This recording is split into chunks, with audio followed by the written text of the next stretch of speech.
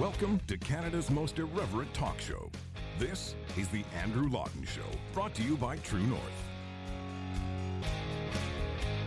Coming up, turns out the Canadian government says protesting isn't that bad after all, as long as you're protesting something they like. Also, the push for the 4-day work week, plus Iran's dishonesty and duplicity when it comes to the pandemic. The Andrew Lawton Show starts right now. Welcome, everyone, to Canada's most irreverent talk show, another edition of The Andrew Lawton Show here on True North. Thank you very much for tuning in. Going to be talking later on in the show with Ali Safavi about the Iranian regime and how even when the coronavirus is dwindling elsewhere in the world, Iran is still seeing a death toll that is at around 50,000 now. Vastly different from the official tally, much like China's figures. Also going to be talking in a little bit about a lighter story about how we might take the best of the pandemic in adapting our working environments going forward.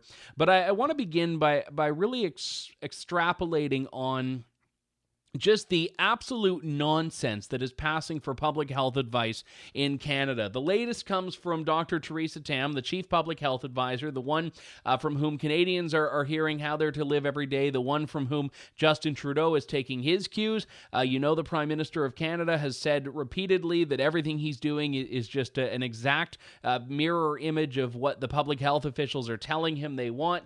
So Dr. Theresa Tam right now is the de facto Prime Minister. Now, she's been telling us for months now to stay home, save lives. Don't go to the park. Don't go to the cottage. Don't do this. Don't do that. And by and large, a lot of Canadians have been listening. But this week we learned that apparently all of that scientific advice apparently doesn't mean all that much, depending on the political narratives that are at play. This was a question that she was asked about going to protests and whether people could safely go to Black Lives Matter protests. One thing that people may want to consider is that, of course, wearing a mask is important, but shouting and making really loud sort of projections can potentially increase the risk. And so, I might want to choose other means of showing or messaging, whether it's be signage or making noise using other instruments, for example. It's just to consider that, shouting and that type of behavior can potentially project more droplets. Okay, so it's not stay home, save lives. It's not if you go there, you're going to kill grandma. It's not don't go because protests are mass gatherings where you can't contain a virus. It's, wear a mask and don't yell because if you yell, that's going to get your droplets. So use instruments. So apparently all this time, if people wanted to go to the park and go to the beach and go to anywhere that they wanted to be outside, all they had to do was bring a sign and protest a political cause. That was all they had to do this whole time. Because if you're not protesting, it is fatal and dangerous, and how dare you. But if you are protesting, as long as you don't yell, you're fine. Now, by and large, the people protesting weren't listening to that advice anyway. They were yelling. They are chanting. But it's amazing to me that when you are protesting the lockdown itself, well, you can't do that. You can't do that. How dare you go to Queen's Park and protest just because you want a haircut and this and that, and that's dangerous and you're threatening the lives of others. But when you're protesting now, it's all fine. It's all well and good. It's all dandy and no one's going to be hurt by it. Yeah, it's just you exercising your civil rights and your civil liberties to go out and protest. And I think it's shameful for many reasons, but particularly how brazen it is that the advice that was necessary a week ago now no longer applies. And this is how either you have to accept that either the science is wrong or they were just not caring about it. And either one, I think, is a possibility. I would say that they've been over-exaggerating to justify their control, to justify that public order mentality. And now that there's something that conflicts with the narrative that a lot of these people on the left are trying to put forward, they don't care about upholding the rules anymore.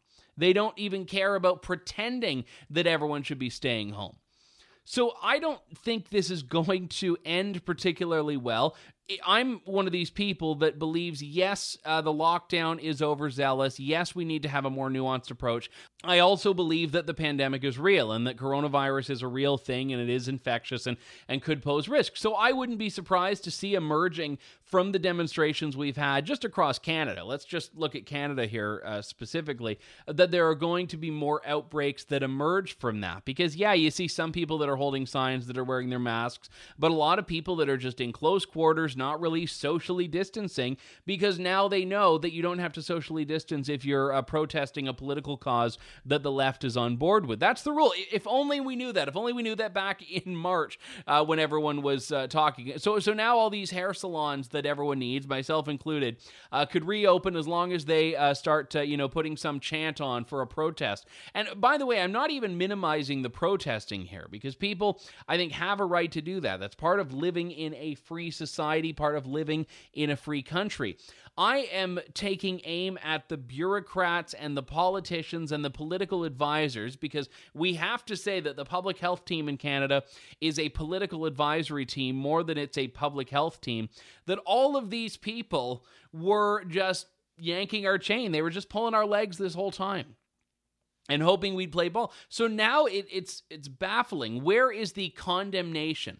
When people were going to the cottage, Doug Ford was condemning them. When people were spending time or wanting to spend time with their families, at first Justin Trudeau was condemning them. He was saying, no, you got to stay home. You got to talk to people on Zoom and all of that. So where's the condemnation? Where are the lawmakers telling these protesters right now, listen, I know you want to, I know it's hard, but you can't. It's wrong to do that. Where is that condemnation?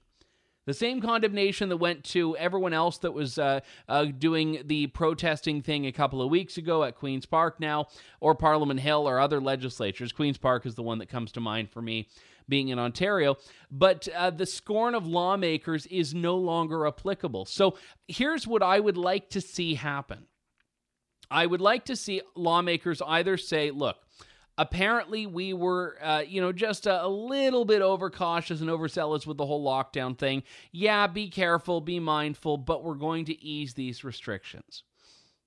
Or start taking the same approach to these people that they were a couple of months ago or a couple of weeks ago to everyone else. I don't necessarily like that, but at least it would be intellectually honest. At least it would be consistent. Because right now what's happening is there is an illegitimate narrative that's being peddled by the government, that things are bad under certain circumstances, but not bad under other circumstances, that a church service is not okay, that a kid's birthday party is not okay, but a gathering or a looting or a rioting is okay. So that's what's happening right now. That's the double talk. It's hard to keep track of where the government is going, but that is how things are unfolding here. So if we are to accept this, which I don't think we should, and I don't think we have to, we'll be essentially telling government, yeah, we just do things because the government says so.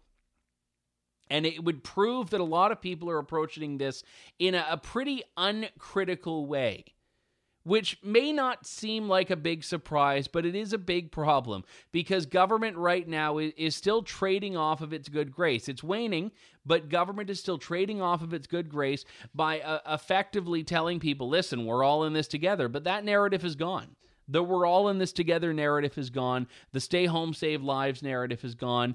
The flatten the curve narrative is gone. And all of it has just been replaced by, we're just going to say something on one day and hope you go along with it because that's all we've got. We're treading water. We're just figuring it out. And it becomes where everything is a part of the public health crisis, whether it has to do with it or not, whether it's rooted in science or not, whether it's rooted in even any fundamental basis of logic or not. And this is what's passing for leadership in this country. We've got to take a break. When we come back, more of The Andrew Lawton Show here on True North. You're tuned in to The Andrew Lawton Show. life is looking a lot different now than it was 4 or 5 months ago. Zoom calls, no pants work meetings because of the Zoom calls, Skype, phone, telecommuting, working from home, all of this stuff. And these things for a lot of people have been, I think, a blessing, albeit for many others it's been a bit of a stressor, especially if you have kids running around or you work in a bit of a noisy environment normally and you need that noise to focus or whatever the case is. Some people like it. Some people like the hustle and bustle. But there is a big question about what offices are going to look like once this is all over. Let's assume for a moment, knock on wood, that things are going to be over, or at least be accepted as being over. If you are someone who normally works in an office and you have been relegated to working from home, would you continue with that if you could? Other companies are taking this by the horns. Shopify, one example, has large offices right now, but they're going to be shifting to basically an almost entirely remote workforce. This is a Canadian tech company, so people will essentially not go back to the office, it sounds like. I know other companies are poking around, polling their employees. At True North, everyone's remote anyway. I don't even know if we have an office. If so, I've never been invited there. So for me anyway, I'm always working from home and I'll continue. So I haven't gotten the novelty that a lot of people did. But there are talks right now about the way that we go forward with this. And one of them from a Fraser Institute report is whether we would adopt a 4-day work week. Now, this is something that theoretically could be adopted in an office as well. But when we talk about more flexible work, this is where this discussion is coming from. And the study says if workers manage to up their productivity a little bit and keep at it, you could have a shorter work week, which would be, for a lot of people, a great opportunity to have increased leisure time, which the report says contributes to a higher standard of living. So here's the part that I find interesting here. And I've talked about the 4-day work week before, and a lot of the times it's structured as instead of working 5 8-hour days, you work 4 10-hour days. And some people would take that, other people wouldn't. I would love to do that because then you get a 3-day weekend every week. So it's like every week is like one of those holiday long weekends. But the trade-off is that you have less time at home on your work days. If you live in a city like Toronto or Vancouver or Montreal and you spend a lot of time commuting, you spend hundreds of dollars a month on parking spots or perhaps even more, then this is something that would be great because then it's less commuting time, you're at home more, less money that you're spending on gas and all of that stuff. But I guess the question is, will we decide to take some things that we've learned or had to embrace moving forward? And I think more flexible work is a huge one that we could all benefit from. I think a lot of people get stuck in this 9-to-5 mindset, which is anti-productivity. I mean, not all jobs are the same. In some cases, let's say you're a receptionist. Your job is to cover this desk and cover this phone for a period of time. So I don't know how much more flexibly you could do that. But if you work in a sector where you have to produce some sort of task, you have to do a task, and that's your job. The 9-to-5 thing is irrelevant. It actually disincentivizes productivity. It disincentivizes people from working more quickly. Imagine if you had a situation where here's all the stuff you need to get done in a day, and whenever you're finished, you get to go home. And obviously, you don't want people to cut corners and just speed through things. But assuming that quality is there, it would be great for people because then you can say, okay, you know, if I'm smart and I'm quick and I'm adaptable and I'm adept, then I can finish this all and be home by 2 p.m. or something like that. And the 4-day work week is the same thing. If you can, you know, do all your stuff on Thursday, then you don't need to come in Friday. Great, bonus, have fun.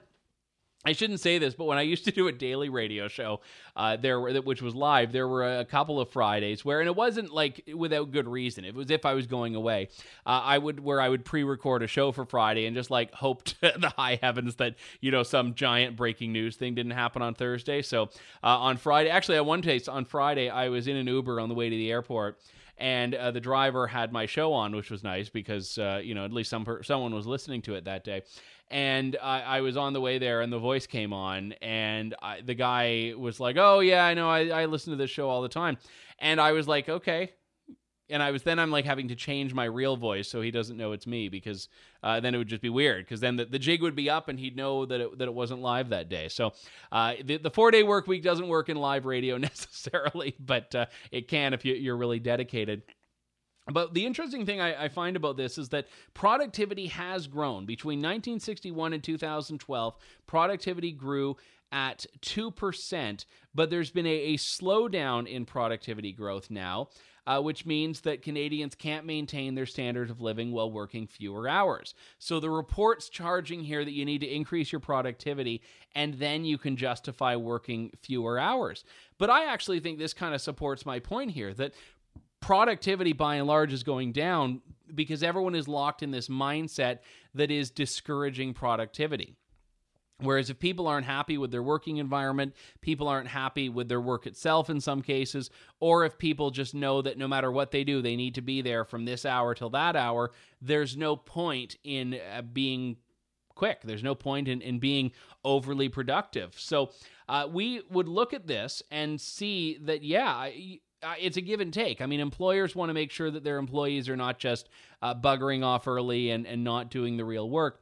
But I think that employers could also stand to benefit from being a lot more flexible with their approach to working arrangements. And I'm curious if you've had any of these experiences, if your office would go back, because I realize that for employees, they'd say, oh yeah, I'd love to work from home. I realize the risk to employers, because a lot of employers feel like they need to be on their employees to make sure they're doing stuff. And it's a lot harder to monitor your workforce remotely, which I think is a big issue that a lot of people are facing right now. We've got to take a quick break. When we come back, we'll talk about global geopolitics and the duplicity and dishonesty of the Iranian regime. That's coming up next on The Andrew Lawton Show. You're tuned in to The Andrew Lawton Show.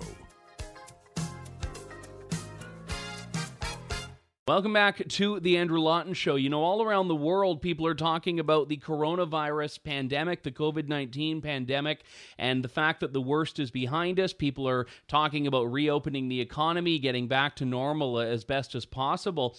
Yet there's a story that hasn't really been told in the mainstream media here, and that's that in the country of Iran, the deaths continue to mount. A new report from the National Council of Resistance of Iran will today suggest that around 50,000 people have lost their lives in Iran to COVID-19. Now, that's horrific on the surface, but also even more so when you take into account how vastly different that number is from Iran's official tally, which is just a fraction of that. I want to speak about this with Ali Safavi, an official with the National Council of Resistance of Iran, who joins me on the line now. Ali, thank you so much for coming on today. Great speaking with you.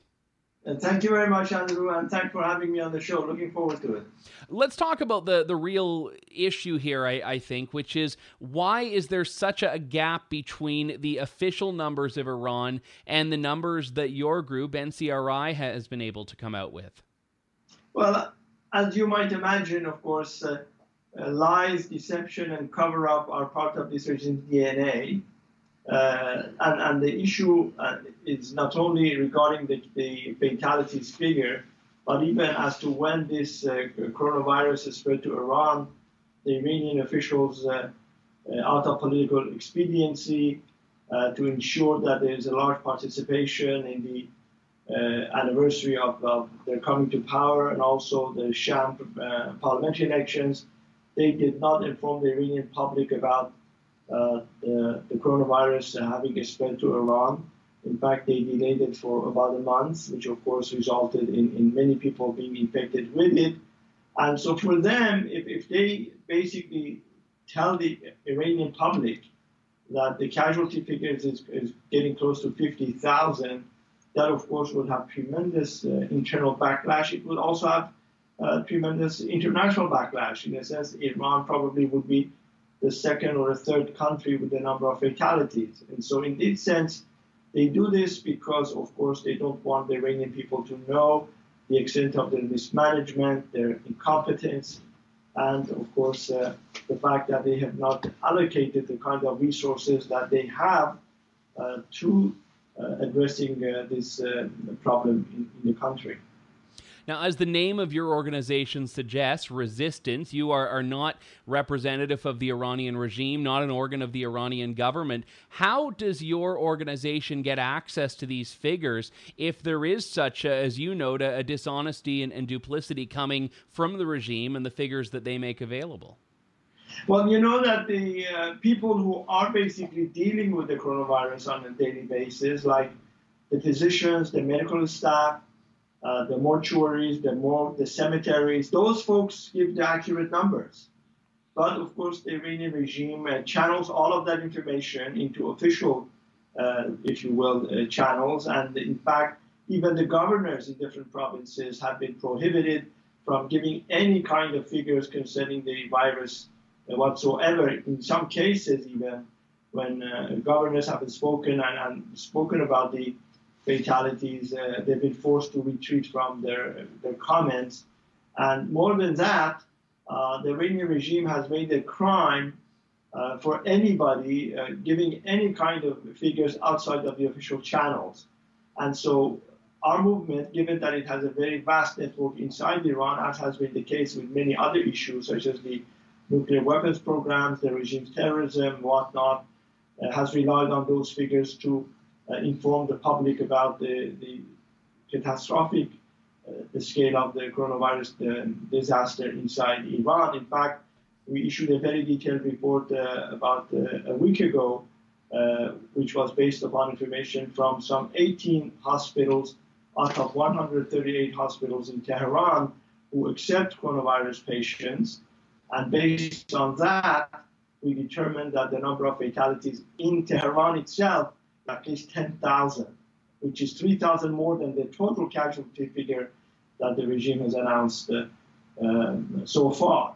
And so in this sense, we're quite confident of the kind of information that we received. And incidentally, both Rouhani and other officials every day complain about facts and figures that are being broadcast, they say, by satellite televisions abroad, which of course means the resistance satellite network, because we are the only one that has been given any information on the coronavirus inside Iran, aside from some few reports by news agencies and so forth. So in this sense, we were trying to prevent the regime from hiding the facts and the fact that it has really done nothing to address the crisis. Now, one other unfortunately tragic aspect of all of this is that because the mullahs are unwilling to allocate the kind of money that is needed to address the people who obviously have lost their jobs or cannot go to work, they basically have lifted the lockdown on going to work. And so as we speak, in fact, the coronavirus, and as you addressed it in your opening statement, is spreading like wildfire in Iran. Just yesterday, the number of people who had been infected was 3,000, which is incredible. Everywhere else in the world, the number is coming down. The only country that is going up is Iran. Many cities in Khuzestan province, in Kermanshah, in Lorestan, actually 8 provinces, the regime itself has declared it to be red, in a state of red alert when it comes to the spread of coronavirus. I know there are more than 80 million people that live in Iran, but when you're talking about a spread as massive as the numbers that your organization has found and the casualty count that your organization has found, as I said earlier, nearly 50,000, it stands to reason that especially in Tehran, everyone would be seeing this. And is that true, that everyone who lives in Tehran is seeing this? They're seeing the evidence of it. They're seeing people they know get infected, people they know die? Because you'd think it would be very difficult, even with the grip that the regime has on the press, you'd think it would be very difficult to keep people just from seeing the effects of this in their own lives and in their own circles. Absolutely. In fact, in a sense, the regime's figures and Rouhani going on television every day, that has become a laughing stock. And people are, sarcastically have made a mockery of what he says. In fact, his remarks, and like officials in the health ministry, is in dramatic contrast with the statements by medical sciences universities across the country, by anybody who's like a lot of physicians who are dealing with the crisis. In fact, a few weeks ago, dozens of Iranian physicians dealing with this crisis wrote a letter to Rouhani and said the statistics you're giving is not the actual figure, and that you're not really doing anything to curb the spread of the virus because you're forcing people to go back to work. So yes, Iranians are quite aware, I think even more so because they see their loved ones or their friends and their family and their co-workers being infected, and of course, unfortunately, a majority of them die because they don't get the necessary treatment that they require. I know this was something that really came on my radar earlier on in the pandemic because Canada, as you know, and as certainly many of the people in your organization likely know, has a large population of Iranian Canadians, a lot of travel between the two, especially students and people in the healthcare field. And very early on, we had a lot of our cases in Canada that weren't coming from China, but they were coming from people that had recently traveled from Iran. And I know that other countries have seen this as well. So the inability or unwillingness for the Iranian regime to acknowledge what was happening early on is really something that can be blamed directly for the spread in a lot of other countries, my own included, and I know a lot in the United States as well. Absolutely. You're absolutely correct. In fact, the head of the World Health Organization branch in Iraq blamed the Iranian regime for the spread of virus not only to Iraq, but to all of Iran's neighboring countries because, as I said, while the virus had spread to Iran, perhaps in late December or early January, we know definitively that some people had contracted the virus as early as January 5th. Rouhani and other folks told the Iranians we learned about it on the 19th of. So during that time period, thousands of people traveled from Iran to countries in the region, in the Persian Gulf. Also, thousands of them traveled to Europe. As you may know, the first case of coronavirus identified in New York City was a woman who traveled there from Iran. And so, in reality, this disaster, I guess, within Iran and outside of Iran, in many countries, needs to be blamed on the kind of cover-up that the regime engaged in. But again, as I said, remember the Ukrainian airliner shoot down? Many Iranian Canadians lost their lives. We still don't know what the details are. No. And the regime for 4 days, 3 days, 4 days said, oh, this was an accident. And then they said, oh, yes, it was a Revolutionary Guard missile that had hit the plane. So, as I said, this regime is based upon lies and deception and cover-up. And that is how it has been able to maintain its grip on power. You know, Khamenei has hundreds of billions of dollars worth of money under his own control. The Revolutionary Guard, the same. We have exposed them in the past through webinars and reports, these huge economic financial institutions that they control. And 10% of what they control would be suffice to address all these problems related to coronavirus in Iran easily. But they're not spending any of this. Remember that one senior parliament deputy of Iran, of the previous parliament, because now there's a new parliament now, pretty senior figure, he said that they had spent $30 billion in Syria. You know how many people's lives could have been saved with that money? But the priorities of this regime are different. In a sense, in every country, you have governments and the people battling the coronavirus. In Iran, you have the regime and the coronavirus against the people of Iran. And so it is the population that is suffering. But as you say, unfortunately, the scope of this tragedy is now is not just about Iran, it's about the rest of the world and about the international community. And that is precisely why the president-elect of the National Council of Resistance, Mr. Rajavi, has repeatedly called on the international community to take a more proactive approach when it comes to not only the coronavirus issue in Iran, but other aspects of human rights violations. You heard about this young woman being beheaded by her father as part of an honor killing. You hear about arrest of young Iranians, 2 award-winning Iranian students being arrested by the regime back on May 5th. because of their ties with the main component of the NCRI, the Mujahideen Khal.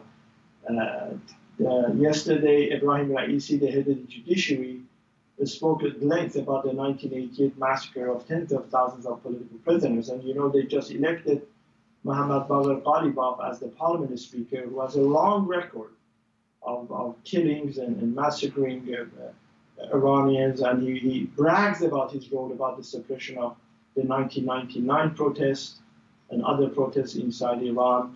And now he's become the head of the legislature. And Ibrahim Raisi, who's by any measure a mass murderer, is the head of the judiciary. I'm glad you mentioned the international community here, because I know that there's been a huge problem in that a lot of people around the world, myself included, have been able to point to the links between the World Health Organization and China, and really, I think, an unhealthy and very undemocratic deference that the WHO tends to have to China.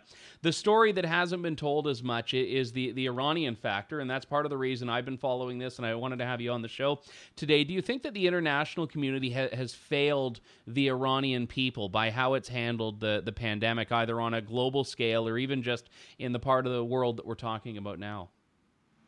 I couldn't agree with you more. I think, you know, the problem is all the news or reports you see from the mainstream media is that the sanctions are hampering the Iranian regime's efforts to address the coronavirus, that the people of Iran are suffering because of the sanctions. That is absolutely false.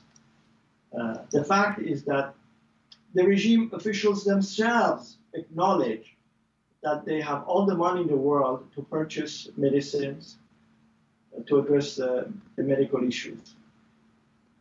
Recall that the health minister himself, Rouhani's health minister, Saeed Namaki, said that we had allocated $1.3 billion to purchase medicine. We don't know what happened to it. $4.8 billion was lost, according to the government audit of the Iranian regime's budget under Rouhani. So where does all this money go? Who steals them? The daughter of a foreign minister is now being charged nominally, I should say, for holding a lot of medicine, engaging in price gouging, and basically diverting the medicine that had come to Iran to the Revolutionary Guard, who sell the medicine in the open market 10 times the price. So you're absolutely correct that the international community has looked the other way, and the mainstream media doesn't address this problem. It seems as though it's the outside world that is the villain and not the mullahs who have basically looted and fleeced Iran out of its natural resources. You know, Iran is a country where it's the second largest gas reserves in the world, was the fourth largest exporter of oil in the world. Yet 15 million Iranians go hungry every night. 25 million Iranians live in the slums around major metropolitan areas. Right now in southwest province of Khuzestan, the problem of water shortage has become tremendously acute. Why is this? Because the Revolutionary Guards have built all these dams and they're diverting the water to their own projects from the farmers. There was a very important official of the regime on Iranian, one of these websites of the regime the other day, who said, I have seen these luxury houses in northern Tehran that I have not seen anywhere else in the world. So you can see that there is this massive discrepancy, if you will, of income distribution. The vast majority are poor, and very few are basically having all the wealth and spending it to their own benefit. In a country where you see the budget for the Revolutionary Guards and the security forces and the military, roughly about $55 billion, and the budget for the health system, healthcare, medical care, only $16 billion, that tells you what the priorities of this regime are. And indeed, with Khamenei speaking a week ago before some the pro-regime students, he said I want a government, a Hezbollahi government, and my ideal president is somebody like the eliminated notorious Revolutionary Guard Quds Force Commander Qasem Soleimani. And that is why you see now the Speaker of the Parliament, Mohammad Bagher Ghalibaf, a sort of a colleague and protege of Soleimani. And in fact, he said, I'm going to follow in the footsteps of Soleimani, and I'm going to avenge his elimination. So this is really the problem, and naturally the international community has not risen to its obligations and standards when it comes to the issue of Iran. Just, I guess, as a closing question here, Ali, because when you're talking about these sorts of numbers, if the regime is trying to pretend it has everything under control and there's no problem, that means that the regime is not responding to the crisis. And I know that, as you note, they've prevented money from getting to actual support. They've turned away Doctors Without Borders because, the doctors weren't apparently approved by the Iranian regime. And they're trying to pretend that they don't need the help. So where does it go from here? Well, I think at the end of the day, and we've said this many, many times, Rajabi has said it time and again, that the ultimate solution to all of this problem is to overthrow this regime. And I think the Iranian resistance is hard at work to bring that about. Recall that in November of 2019, there were anti-regime protests in more than 160 cities across the country in all 31 provinces. 1,500 people were massacred, many of them young people shot in the head and in vital organs by the security forces. Ironically, after a 7-month delay, 2 days ago, the Interior Minister, Rahmani Fazli, said, we maybe killed some 225, and of course, of those, 20% were killed by non-standard weaponry, which is ridiculous. There hundreds of video clips of showing the security forces shooting people from rooftops, shooting them at close range in the head and in the heart and whatnot. So I think what the mullahs are very afraid of, quite frankly, is another uprising coming. And the resistance units of the MEK have been quite active across the country. Every day they are engaging in acts of resistance, and the regime keeps talking about it day in and day out. As I told you, Khamenei, when he's speaking to pro-regime students, the Basijis, they are actually, last week, he said that be careful that the MEK does not influence our young people. And as I said, the fact that even the elite Iranian students are attracted to the goals and ideals that the NCRI and the MEK advocate goes to show that change is on the way, and certainly this regime will be overthrown. And what is needed, I think, is some sort of recognition that this regime is an inhuman regime that has lost all legitimacy among its own people, and that the Iranian people and opposition needs to be assisted to finally end this 40 years of dark rule that has brought nothing but death, destruction, not only to the people of Iran, but also to the rest of the region. Ali Safavi, official with the National Council of Resistance of Iran, the Foreign Affairs Committee, joins me on the line now. Ali, thank you so much for your time. Really appreciate it. Thank you, Andrew, for giving me the opportunity, and keep safe. I know I have talked about some of these issues on my show before. I know I've written columns about it, but I've never actually had Ali on, so I thought it would be good to talk about that and really get through, I think, some of the big themes there that even as I mentioned at the beginning, the pandemic winds down, the issues that are still very much there, revealing just glaring holes in how the international community has turned a blind eye to just these horrific dictatorships and autocratic regimes. So my thanks to Ali Safavi for coming on. And to all of you for tuning in. We've got to wrap things up. I am off next week, but we'll be back in a couple of weeks. And if not for my show, lots of other stuff at tnc.news to keep you busy while I'm gone. We'll talk to you soon. Thank you, God bless, and good day, Canada. Thanks for listening to The Andrew Lawton Show. Support the program by donating to True North at www.tnc.news.